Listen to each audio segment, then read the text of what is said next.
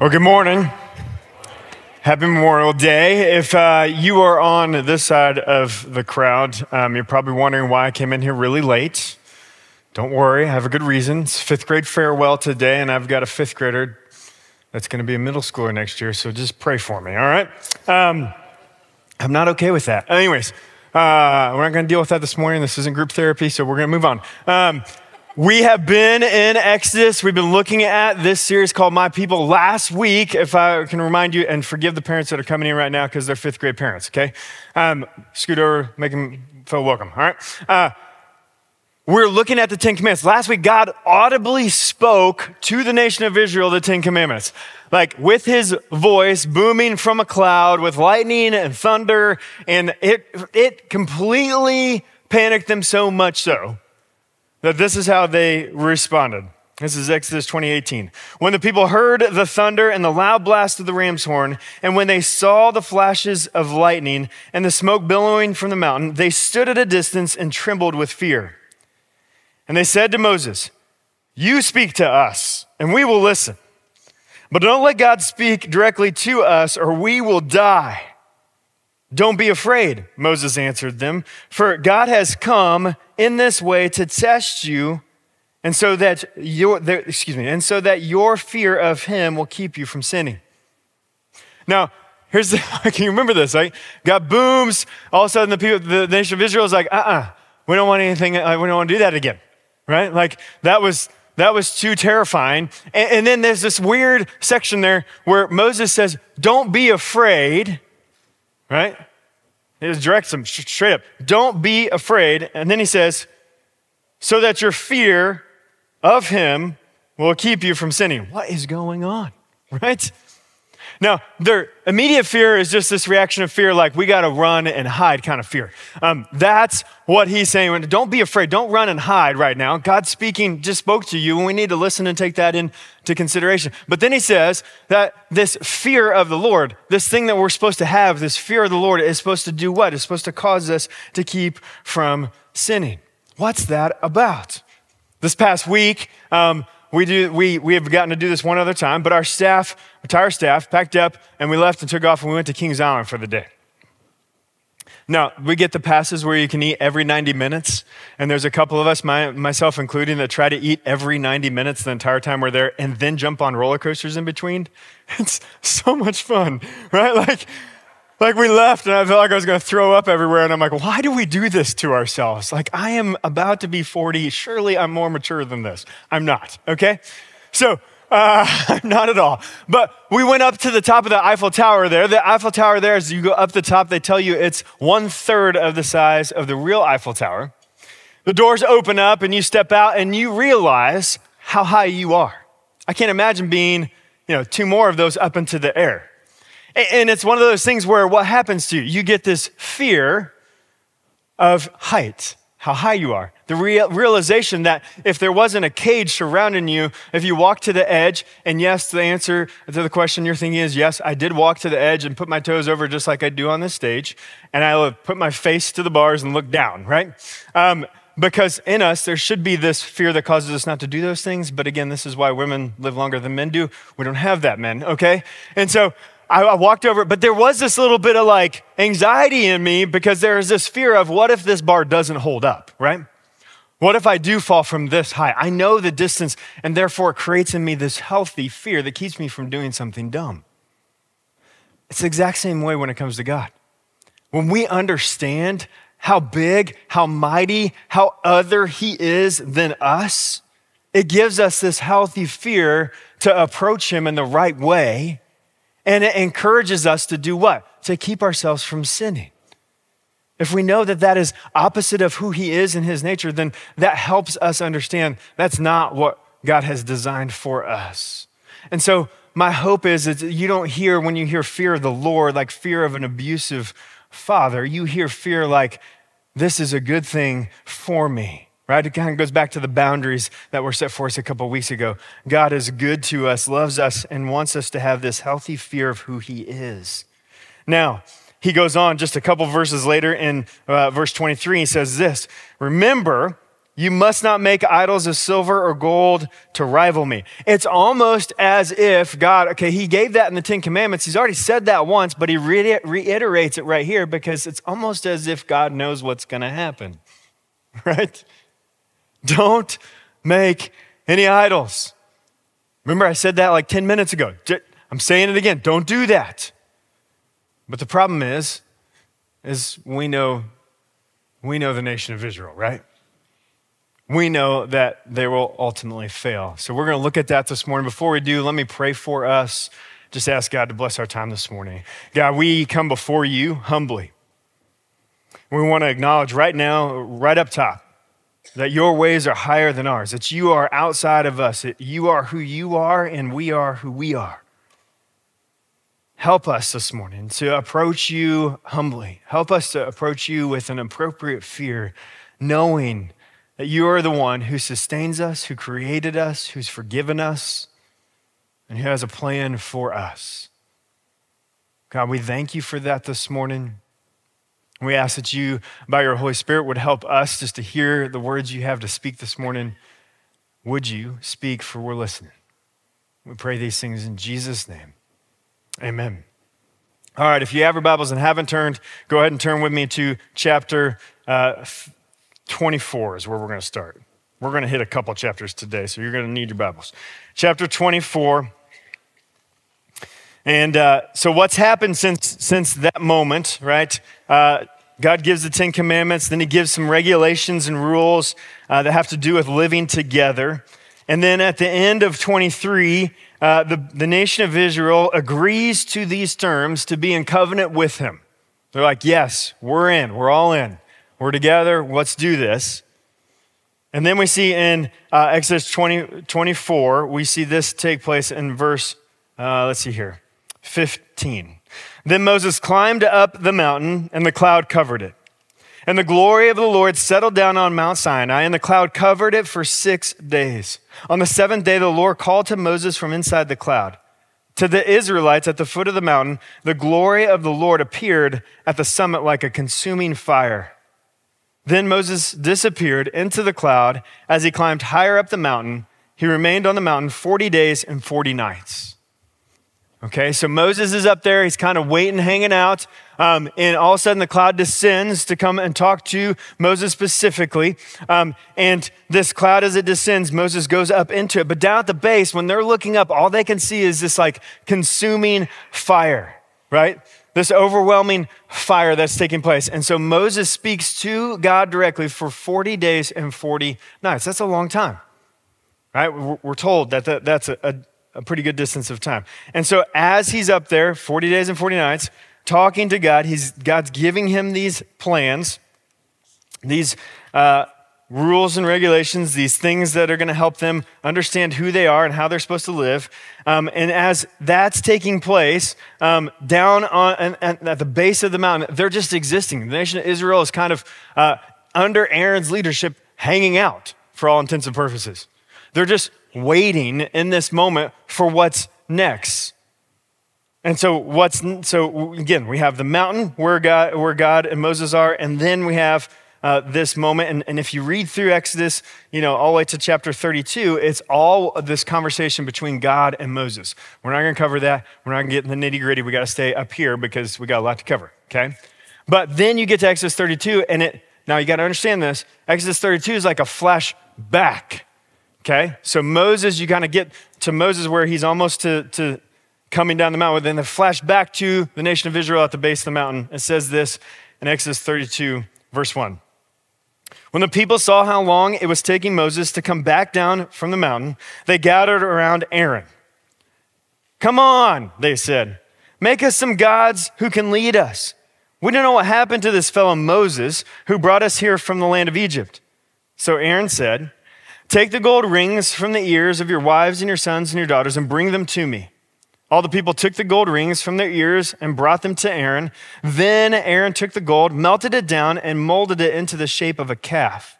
Then when the people saw it, they exclaimed, "O Israel, these are the gods who brought you out of the land of Egypt."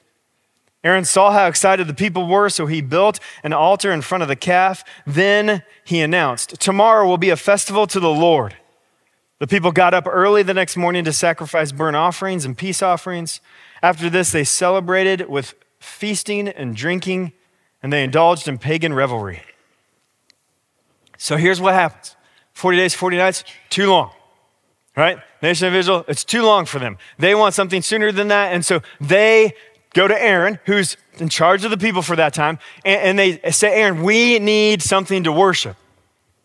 We need some kind of image, idol, something. And so what does Aaron do? Aaron comes up with a plan. He instructs them to do what? To take the gold earrings, bring them, we'll gather them all together, we'll melt it down, and I'll fashion it into a calf. Once they fashion it into the calf, they realize, oh, okay, this is something we can worship. And so they begin worshiping, and Aaron decides, like, we're going to throw a festival to the Lord, and then they proceed to do so. Now, here's what you need to understand. There's a couple things here, okay? Basically, they get to the point where Israel no longer wants God in God's terms. Instead, they don't want Yahweh the way he has delivered himself, how he's explained himself, how he has set up and established the relationship. They want Yahweh their way. Yahweh their way is, I need something that I can see, visually push around, carry, and worship. And so they decide to make this calf. Now, understand this. They didn't start worshiping another God.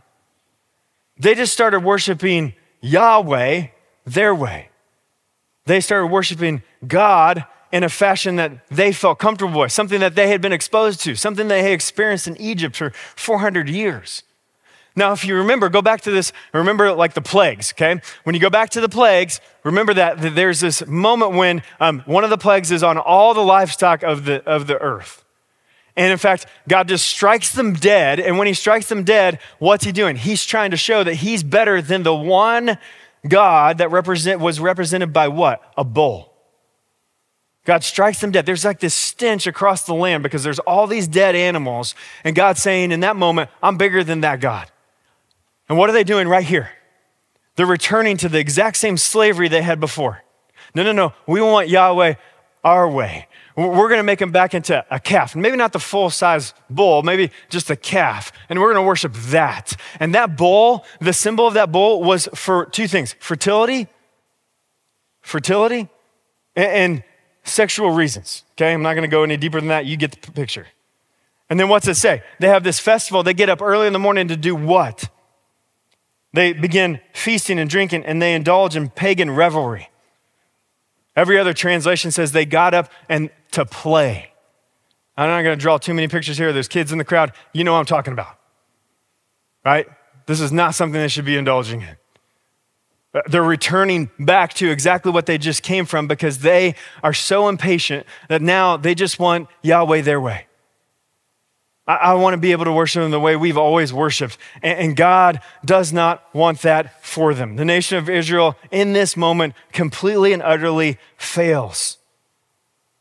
They fail. So we snap back up to the top of the mountain. Okay, Exodus 32, verse 7.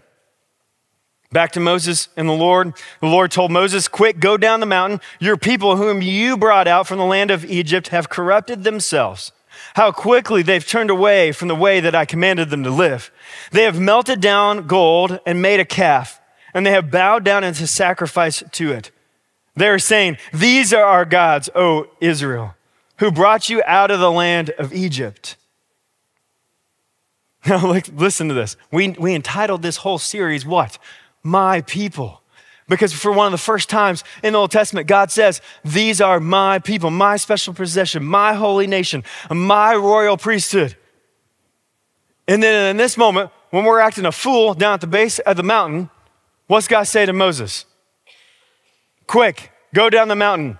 Your people, whom you brought out of the land of Egypt, have corrupted themselves. This is one of those moments like, you have kids in the room.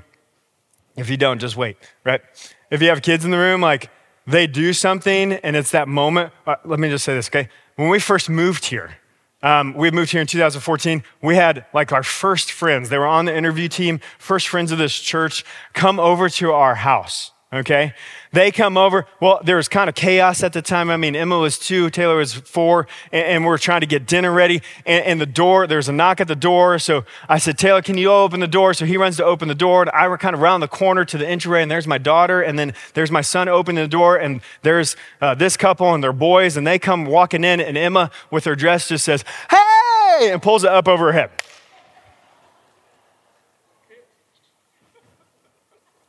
I'm like, hey, honey, come see what your daughter did to greet our friends, right? It's that moment. I was like, God's like, but see, it's that, instead of being embarrassed, which I was embarrassed in that moment, it was like anger. It was God's anger. Hey, your people whom you brought out of Egypt are down there and have fashioned a golden calf, an idol to worship. I need you to go deal with that, Moses. And then we read not embarrassment, but we read judgment in verse 9 when the Lord speaks. Then the Lord said, I have seen how stubborn and rebellious these people are. Now leave me alone so my fierce anger can blaze against them, and I will destroy them. Then I'll make you, Moses, into a great nation. But Moses tried to pacify the Lord, his God. Oh Lord, he said, why are you so angry with your own people, whom you brought from the land of Egypt with such great power and such a strong hand?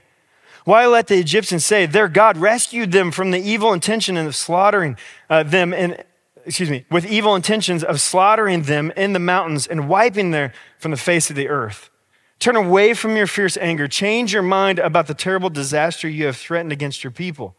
Remember your servants Abraham and Isaac and Jacob. You bound yourself with an oath to them, saying, I will make your descendants as numerous as the stars of heaven, and I will give them all this land that I have promised to your descendants, and they will possess it forever. So the Lord changed his mind about the terrible disaster he had threatened to bring on his people. Now there's a couple things we're going to have to wrestle with here this morning. We've already wrestled with a hard one, which was fear of the Lord. We didn't take enough time for that. I'll just tell you that right now. But there's this one.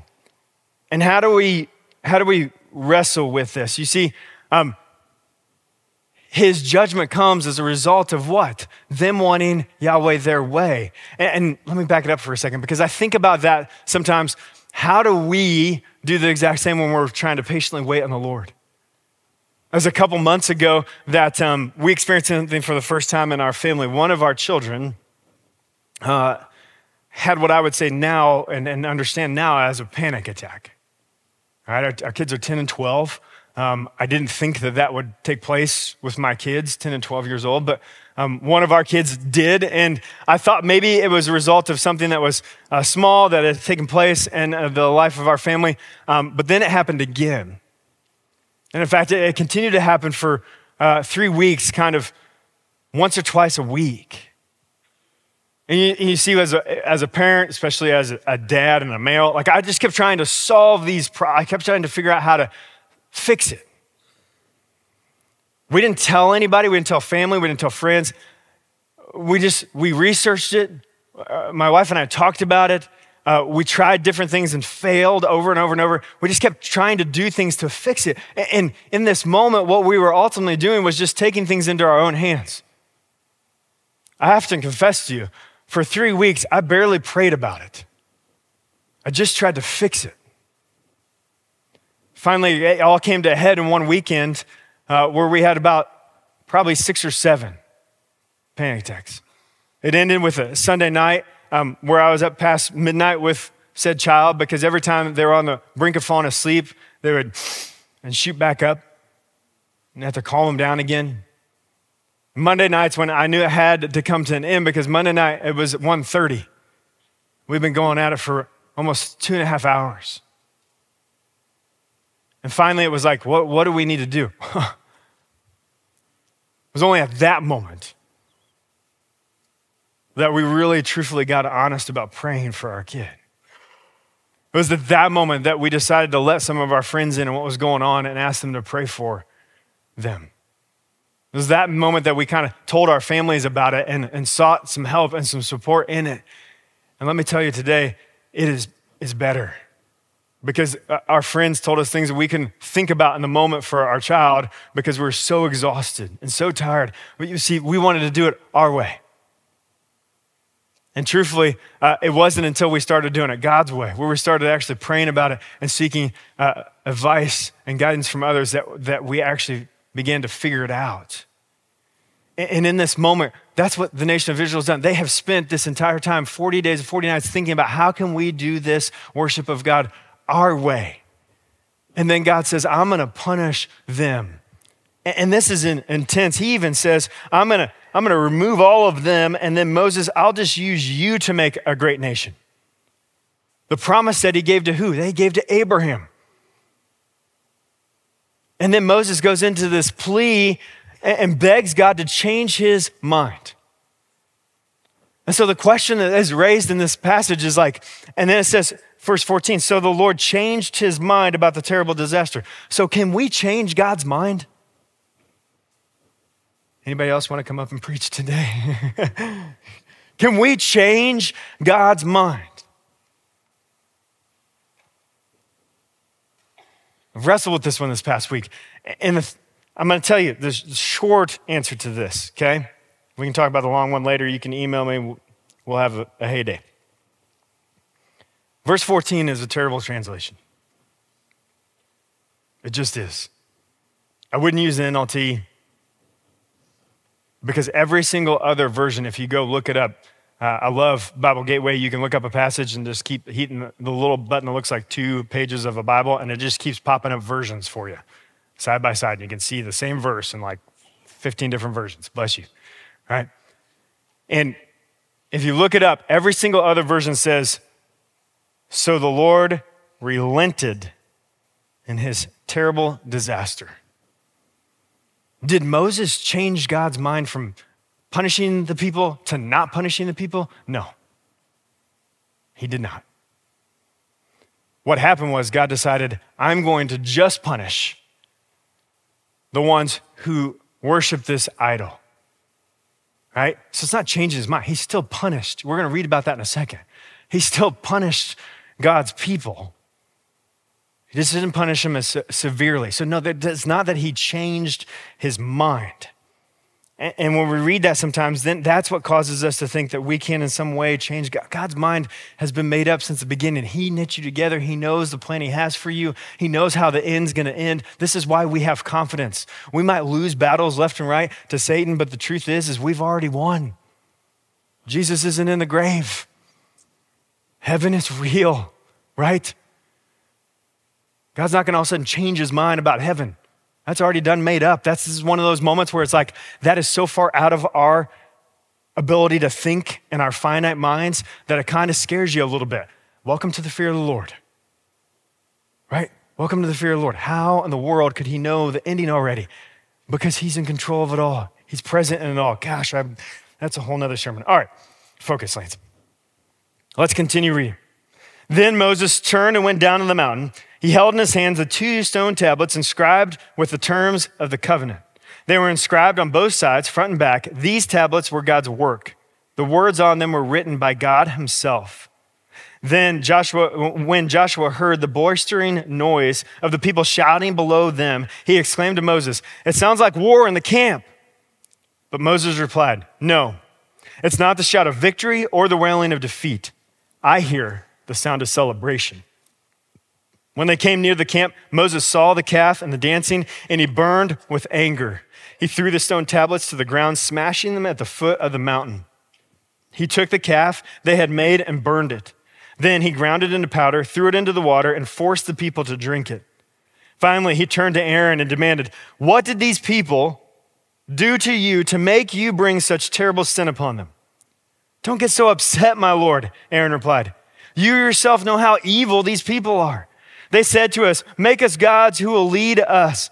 We don't know what happened to this fellow Moses, who brought us here from the land of Egypt." So I told them, "Whoever has gold jewelry, take it off." And when they brought it to me, I simply threw it into the fire, and out came this calf. I'm glad you find that as humorous as I do. Like, what? Understand this, okay? When we want Yahweh our way, we move further and further and further away from Yahweh, God's way. Notice, this is the third time now that we're getting the 10 Commandments. The first time we got them audibly from God. And we're like, we don't want to do that again. No thanks. So then God takes his own finger and writes them on the tablets himself. But when Moses comes down the mountain, he sees them acting like fools at the base of the mountain. He does exactly what they've already done. He smashes the 10 Commandments. He breaks the 10 Commandments because they've already broken the 10 Commandments. They've broken the second commandment. They made an idol and they're worshiping it at the base of the mountain. And then he begins punishment for them because he now has the anger that the Lord has. He melts the gold down, mixes it into dust, and then puts it into the water and makes them drink it. Why in the world would he do that? Because he's proven a point. He's making them drink it because it's going to come right back out of them, right? We know that. It's not something that can be worshiped if it's something that can do that. And so he does that, and then he goes to Aaron, right? And so we're seeing this failure on like a big version, like the whole nation, right? This macro version, but this micro version is like, Aaron, what is going on? I left you in charge. What could possibly have happened that led you to make for them this calf? Well, they just brought me all the gold and I threw it in the fire and whoop, here came a calf. Like you guys see those videos on the internet? Like I love these videos, okay? Like the little kid comes around the corner covered head to toe in like powdered sugar. And the parent's like, hey, little Johnny, like there's a lot of powdered sugar in the kitchen. What happened? I don't know. Johnny, what did you get into the powdered sugar? Nope, it was Bubby. Really, right? Like he's covered in powdered sugar. And you're just like, it's adorable. This is Aaron. I just threw it in the fire and out came a calf. Aaron, that's the dumbest thing I've ever heard. Right? Like this is the failure put on display for us. And I look at them and I think, gosh, how in the world could Israel be this much of a failure? How in the world could Aaron be this much of a failure? And then I stop and think, well, what was my week like? Probably not too far off of the nation of Israel. Probably not too far off of Aaron. Because you see, you and I do the same thing. You and I want Yahweh our way. We want to have God in the way we want to have God. Not the way he reveals himself. See, here's the thing. I'm going to drill down a little harder. You want Yahweh your way. And this ain't BK, okay? Y'all know the jingle, right? My kid sings it all the time. BK, have it your way. No, that ain't it, okay? It's not. You can't have Yahweh your way. God says, it's one way and it's my way. Nation of Israel tried it. Aaron tried it. And the truth is, you and I try it almost every day. That's not the way that God wants you to interact with him. In fact, oh gosh, we just don't have enough time. I'm gonna have to hurry up. We're running out of time. It's our failure, right? It's our failure because we want what we want God the way we want. We want to pick and choose. You talk about, we'll take the gold because he's royal. I like that one. Let's take the gold. Let's take all the gold earrings. Let's fashion them into a calf because, we like to play. Okay, I'm going to read in between the lines there, people, right? Like we like to play. We like that stuff. And so let's make them into that thing, the idol to worship. And we just pick and choose. And the truth is, like, I hear this all the time. Well, I'm more of like a New Testament Christian. Are you kidding me? You don't get to pick and choose. First of all, I don't know how you're a New Testament Christian because it's all based off the Old Testament. That's the dumbest thing I've ever heard. Good luck with that. You know what? Jesus, the thing he quotes the most, it's the Old Testament. Good luck, right? Oh, well, it says a loving God. He's not a punishing God. There's a pretty well-known pastor in the United States, probably 15 years ago now, that decided, you know what? There's only a heaven. Oh, so you want Yahweh your way, buddy, right? Good luck with that. Oh, no, there's not going to be anything such thing as fear of God because he's a loving God. I can't imagine a loving God wanting us to be in fear. No, you don't get it. You can't have a loving God without also having the fear. Try to raise your kid that way. I'm just going to love you and give you everything you want, your way. Disasters. It ain't going to happen. They need rules. They need guidelines. They need discipline. And you and I are the exact same. And so God says, he reveals himself. Flip with me. Uh-oh, I lost it. Let's see here. Uh-oh. No, I was already on it. That's my bad. All right, flip with me, because this is where God reveals himself to 34. It's one page later, sorry. He says to Moses, all right, Moses is talking to him again. He's up on the mountain. Now we're doing this again. Moses chisels out new tablets because this is the third time. This time, Moses is writing his own hand, right? Because when we want God our way, we move further and further away from him. So first time he's speaking audibly. Second time he's writing with his hand. Now Moses is writing with his hand because we just keep messing up and failing, all right? Verse 5, Exodus 34. Then the Lord came down from a cloud and stood there with him, being Moses, and he called out his own name, Yahweh. The Lord passed in front of Moses, calling out, Yahweh, the Lord, the God of compassion and mercy. I am slow to anger and filled with unfailing love and faithfulness. I lavish unfailing love to 1,000 generations. I forgive iniquity, rebellion, and sin, but I do not excuse the guilty. I lay the sins of the parents upon the children and grandchildren. The entire family is affected, even children of third and fourth generations. You see, God says there's only one way. Yahweh, God's way. And God's way is this. He is a God of compassion and mercy. He's slow to anger. He's filled with unfailing love and faithfulness. He will lavish love upon the nation of Israel, you and I. He will forgive iniquity, rebellion, and sin, but he also punishes the guilty. He also holds them accountable. He also continues to exercise his justice. It's not just all lovey-dovey. This is Yahweh, God's way. This is the way he created you and I to interact with him and it's create this fear of him, that knowing that he can do both and he does it beautifully. He says, this is how it was in Exodus. You see in 1 Samuel that we as the people of Israel, we want a king. Give us a king like everybody. Everybody else has got a king. We want a king. God, you're not enough. We need a king. Then we get to the New Testament. It's like, well, here's the Savior. He is literally walking in the same feet that you and I have. And we're like, oh, surely that can't be him. That's not good enough. He's not rescuing us the way we need to be rescued. We need to be rescued from Rome. It's not your way, God. It's my way. You read this in Galatians. You don't need to turn there. Just listen to this passage. Because it's almost as if this passage in Paul's, he's speaking directly to Israel, or he's speaking directly to you and I. How foolish can you be? After starting your new lives in the Spirit, why are you now trying to become perfect by your own human effort? Israel, you just got taken out of Egypt by the most powerful and amazing ways possible. And now all of a sudden, now at the foot of the base of the mountain, 40 days later, you're like, yeah, that's all right. We're not going to go that route. We're going to do it our way. Have you experienced so much for nothing? Surely it was not in vain, was it? You see, back in Exodus, when God reveals himself and says, I'm slow to anger, filled with unfailing love and faithfulness, I lavish unfailing love to 1,000 generations, God had in mind Jesus. God knew that he was going to send his son so that you and I, even though we still mess up in the same ways, that we still make idols of things to worship on a daily basis, that we could be forgiven, that we wouldn't have to have the punishment for our sins.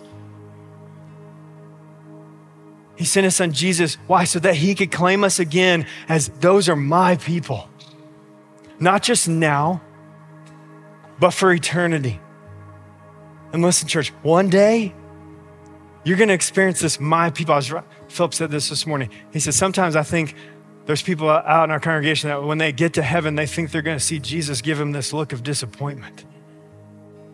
And it couldn't be further from the truth. Because in that moment, you're gonna be whole. In that moment, you're gonna be sinless. In that moment, you're gonna be perfect the way he created you to be. And he's gonna be so stinking excited to see you. So excited to see you. And why? Because the blood and the body of Jesus. Only. And so this morning, the servers are gonna come. You guys can go ahead and come and serve. But what I want you to do as they come and serve, I just want you to hold on to the elements, okay? The top cup is the juice, the bottom is the bread. If you haven't been with us before, go ahead and come down, serve, you're fine. All right, I want you to hold on to it because the truth is you and I, we are just like the nation of Israel. As God's people, we fail together. And so we're gonna take the elements this morning together and remember that we've been forgiven together. So hold on to these. The band's gonna play the first half of this song. Feel free to sing along. Feel free to stop and contemplate that. Spend a moment praying if you want. And I'll come back up and I will lead us as we take the Lord's Supper together.